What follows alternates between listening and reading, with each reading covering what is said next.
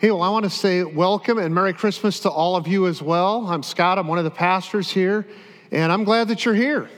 This is great that you could be other places right now. You could be shopping, right? I mean, you could be out there like with the whole rest of everybody else that's out there. How many people still have just a little bit more to do?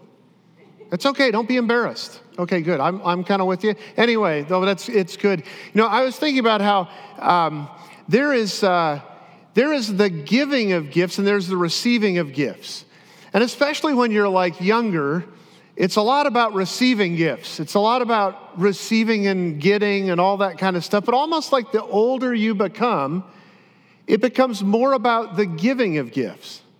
It becomes more about the joy of finding a gift, selecting something for somebody that you care about, hopefully, not just filling out your list, but that you're a part of the joy of like what it means to find a gift and to be able to put that together and see the expression on a person's face when they receive that gift. I think God is a great gift giver. I think God has given us some of the most incredible gifts imaginable. God gave us the most incredible gift, and the gift of himself coming as a baby to be born. That's why we celebrate Christmas. That's why we celebrate Christmas, because God became human to connect with us in a much more intimate and real way, so that we can be people who actually have a relationship with Creator God. Amazing. Think about that. Maybe you've missed that. Maybe you've kind of let that sort of slide by the side, but man, I think that's just wonderful. So I think God is a gift giver. I think God loves giving gifts. I don't know about you, but in my growing up, around my house, when it got to be closer and closer to Christmas and more gifts started showing up underneath our Christmas tree. Well, let me pause right there for just a second.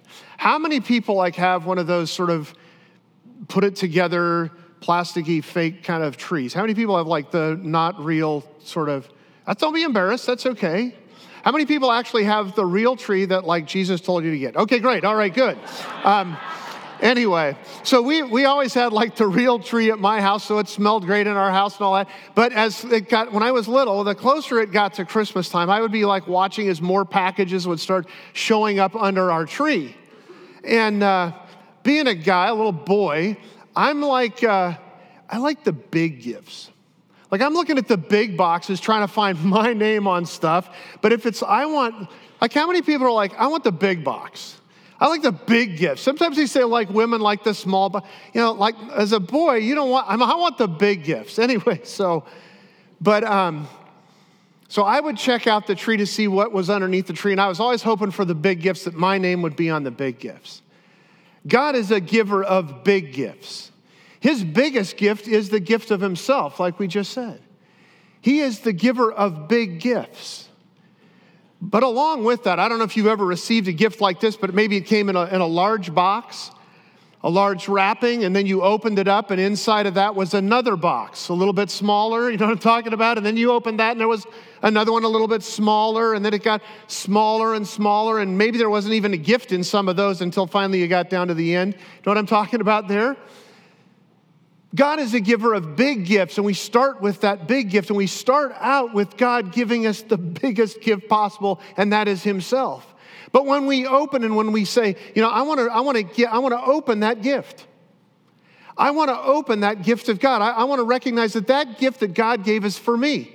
It's for everyone, not just for certain people. God's gift of himself is for every single person. So when God gives that big gift, we have to open that big gift to receive these other things. And I have 3 other things that I want you to note, that once you open that gift of God, once you say, you know what, my heart, my whole person is open to you, God. I'm ready to receive whatever you want to give me, God. I'm ready for that. I want your very best, God. I want to receive who you are so I can connect with you. Once you've opened that first gift, these other things fall into line. And they're wonderful. They're awesome. They're awesome. 3 remarkable truths. John, in the Bible, John was a friend of Jesus. He was probably one of his very closest friends. In fact, John walked with Jesus along the pathways and all along from city to city, from town to town. John, his friend, this friend of Jesus, He saw Jesus heal people and provide food for them and talk to people with compassion and lift people out of poverty and come alongside of them to encourage them, give them a purpose for living. John was right there every step of the way with Jesus. In fact, John was with Jesus all the way through life, all the way through to the crucifixion. In fact, John was there when Jesus rose from the dead. John was one of those eyewitnesses of the resurrection. So John, this person who is incredibly close to Jesus, when we read the words of John, he experienced it. He was actually there. He was close to Jesus as a friend. He saw all of those things happen. He didn't make stuff up about God. He didn't make stuff up about Jesus. He actually experienced being with Jesus. I love that. Listen to what John says. John says this. John tells us about Jesus, and he says this. It comes out of 1 John 5, 11 and 12. God gave us eternal life. That's what John says. God gave us eternal life. That life is in his Son, Jesus. Whoever has the Son, whoever has Jesus, has that life. And whoever rejects the Son, rejects him. Pretty simple. John is pretty clear about what's going on here. When it comes to God, when it comes to Jesus, if you receive him, you've got life. Most of us want life. If you reject him, though, you reject life. You reject the life that God has for you. Think of that. You can have this incredible life with God, how he's designed you to be, because he loves you. He knows you, or you can reject God, choose your own pathway, and you reject life. You reject the life that God designed you to have. Anyway, he's pretty clear. I know that there are people who celebrate Christmas every single year of their life, and they never unwrap God's gift for them. They never unwrap that big gift.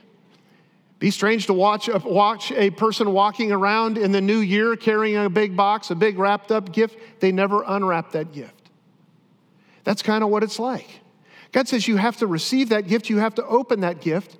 And when you open your heart, you open yourself, you open who you are to God.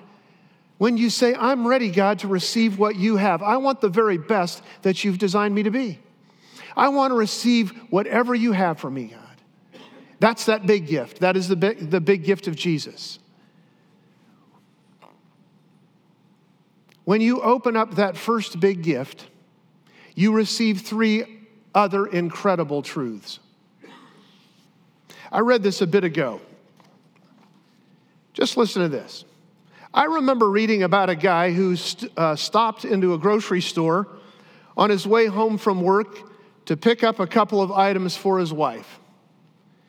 And he wandered around aimlessly for a while, searching out for the needed groceries.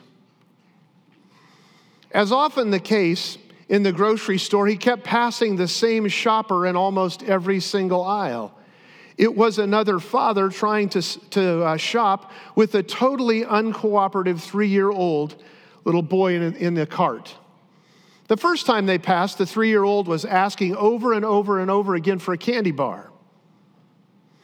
Our observer couldn't hear the entire conversation. He just heard the dad say, "Now, Billy, this won't take long."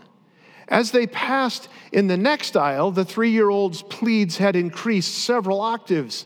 And now the dad was quietly saying, "Billy, just calm down. We'll be done in a minute." And when they passed near the dairy case, the kid was screaming uncontrollably. And the dad was still keeping his cool. In a very low voice, he was saying, "Billy, settle down. We're almost out of here." The dad and his son reached the checkout counter just ahead of our observer.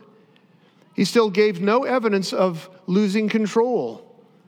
And the boy was screaming and kicking at this point, and the dad was very calmly saying over and over, "Billy, we will be in the car in just a minute, and then everything will be okay."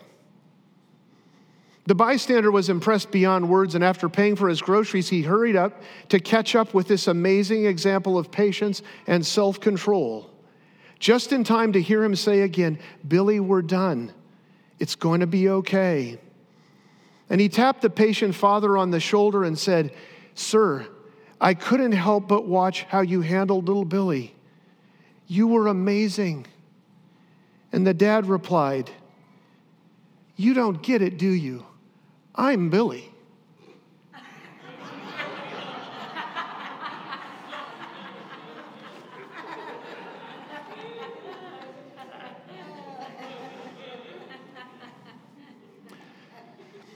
Sometimes we need to realize that the truths here are about us.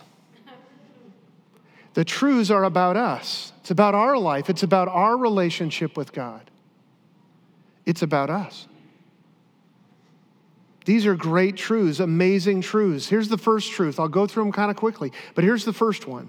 The very first truth is this: your past can be forgiven. Wow. Your past, my past can be forgiven. There is a way that God has put into place for our past to be completely forgiven. That's God's style. God's style is to say, no matter what you've done, no matter what you've become, no matter whatever you've run into in your life and your past circumstances, your situation, the way you've failed or fallen down, whatever that is, your past can be forgiven. You can be completely forgiven by God. John wrote this: if we confess our sins, God is faithful and just to forgive us our sins and to cleanse us from everything we've done wrong. Wow. Who wouldn't want that gift of total forgiveness and cleansing of their person? Who wouldn't want to know that all of the stuff I've messed up on in my life, God can totally eradicate that and make me clean and healthy and new? Can make me a new person because God will forgive. Your past can be forgiven. Here's the second truth. The second truth is your future can be secure. You and I can have a secure future. We can have a future with God through eternity. That's God's plan as well. God designed it so that we would have a future and eternity with Him. Again, John wrote this in John 5:13. If you have the Son, you have life. And then just to make sure that we got that concept, he writes this in verse 13 of that chapter: I write these things to you who believe in the name of the Son of God. I write these things to you who believe in the name of the Son of God, so that you may know that you have eternal life. That you may have confidence to know that you have eternal life and that your eternal destiny with God is secure. An incredible gift, the gift of eternal life. But you have to open that first large gift first. That gift of receiving Jesus into your life that says, I have an eternal, secure future with God. That's the second one. The third one is this. The third truth is this: you can have a purpose right here and right now with your life. Your life can have meaning in this world and in this day right now. This Christmas day, this Christmas Eve service, you can have meaning and purpose like you've never had before from this day on through, because that's God's gift to you. God's gift is to give you meaning and purpose in your life. I know lots of people who have no meaning and purpose in their life. They wonder, why am I here? What is possibly my life about? What do I put my energy and effort into? What possible good could my life bring? And Jesus says, I can give you purpose and meaning in your life. It's one of those gifts. When you open that first big gift, one of those next three is you can have meaning and purpose in your life. Who would not want those three gifts? Wow. Jesus said that we're designed to be present with Him, to be in a relationship with Him in such a dynamic way, one, that God designed us to have meaning and purpose, to have a destiny that God designed. And that destiny is, first of all, that we would connect to God. Not that we're separated from God, that we connect with God. That's why Jesus came. First and foremost, that we would connect to God. Can you imagine? God, who created everything, wants to know you and me. He wants to not only know us, He wants to love us. He wants to walk with us. He wants to give us purpose and meaning. That's the God we have. Incredible God. What a gift of God. Jesus said this. He said that we're designed to love God, to love each other, and then to serve God. That's our meaning and purpose in a nutshell. To love God, be loved by Him, to love others, and to serve God.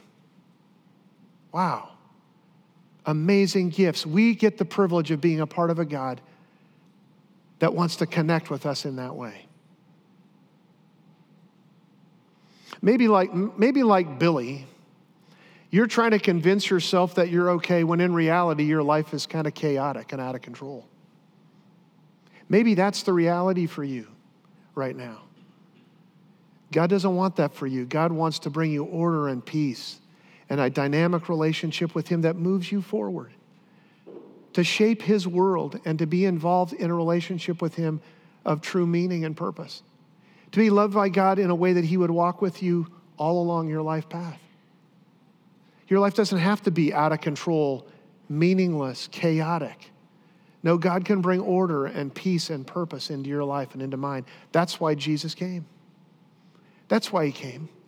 Because for most of us on our own, we are out of control. We seek the wrong things. We go the wrong directions. We make bad choices, the wrong choices, yet God can put us right. That's what God wants to do. Wow. There are a lot of people who spend their entire life regretting their past, worrying about their future, and wasting today. And God doesn't want that for us. This Christmas Eve, God would say to you and to me, I came to give you purpose. I came to give you meaning. I came to be a part of your life, your destiny, your hopes, your dreams. I came to be the one to guide you into truth, to live with you, and to build a relationship of true meaning with you. That's why God came. That's why God came. There are a lot of people who've never unwrapped that big gift. What a miss. What a miss to have this incredible gift designed for you and you never opened it. Hey, why don't you pray with me? Maybe that's you tonight. People come to these things for all kinds of reasons. People come to stuff like this because their family shows up here every year. Or maybe it's just something you do out of tradition. Every year you come to the Christmas Eve service. Maybe you weren't intending to be here, but you were lonely. You got something in the mail or on your door hanger. You came.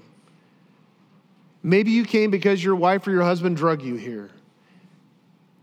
You didn't know why you showed up here, but God knew. I don't think there's anybody here by chance. I think that God knew all along that you'd be here in these moments. And I think every moment counts with God, and this one counts. So, my friend, I don't know where you're at tonight, but I would hate for you to be here and hear about the gift and leave it unopened. So if that's you right now and you're saying, I need to open that gift, I've never done that before, you just kind of follow me. I'm going to pray, and you just pray this in your heart, and you just say, God, I'm open to you. Here's the prayer. God, I want to thank you for bringing me here. I've known something was missing in my life. I just didn't know that it was you. Thank you for seeking me even when I've ignored you. God, I want to know the truth about you, about myself, and about life. Thank you for sending Jesus at Christmas. Jesus, I want to get to know you. I don't understand it all, but I want a relationship with you. As much as I know how, I ask you to come into my life. I unwrap the gift of who you are and receive you. Jesus, would you please forgive me for all that's been wrong in my life? I accept your gift of forgiveness. I accept your gift of eternal life, and I accept your gift of purpose for my life here on earth. I pray that prayer, Jesus, in your name. Amen.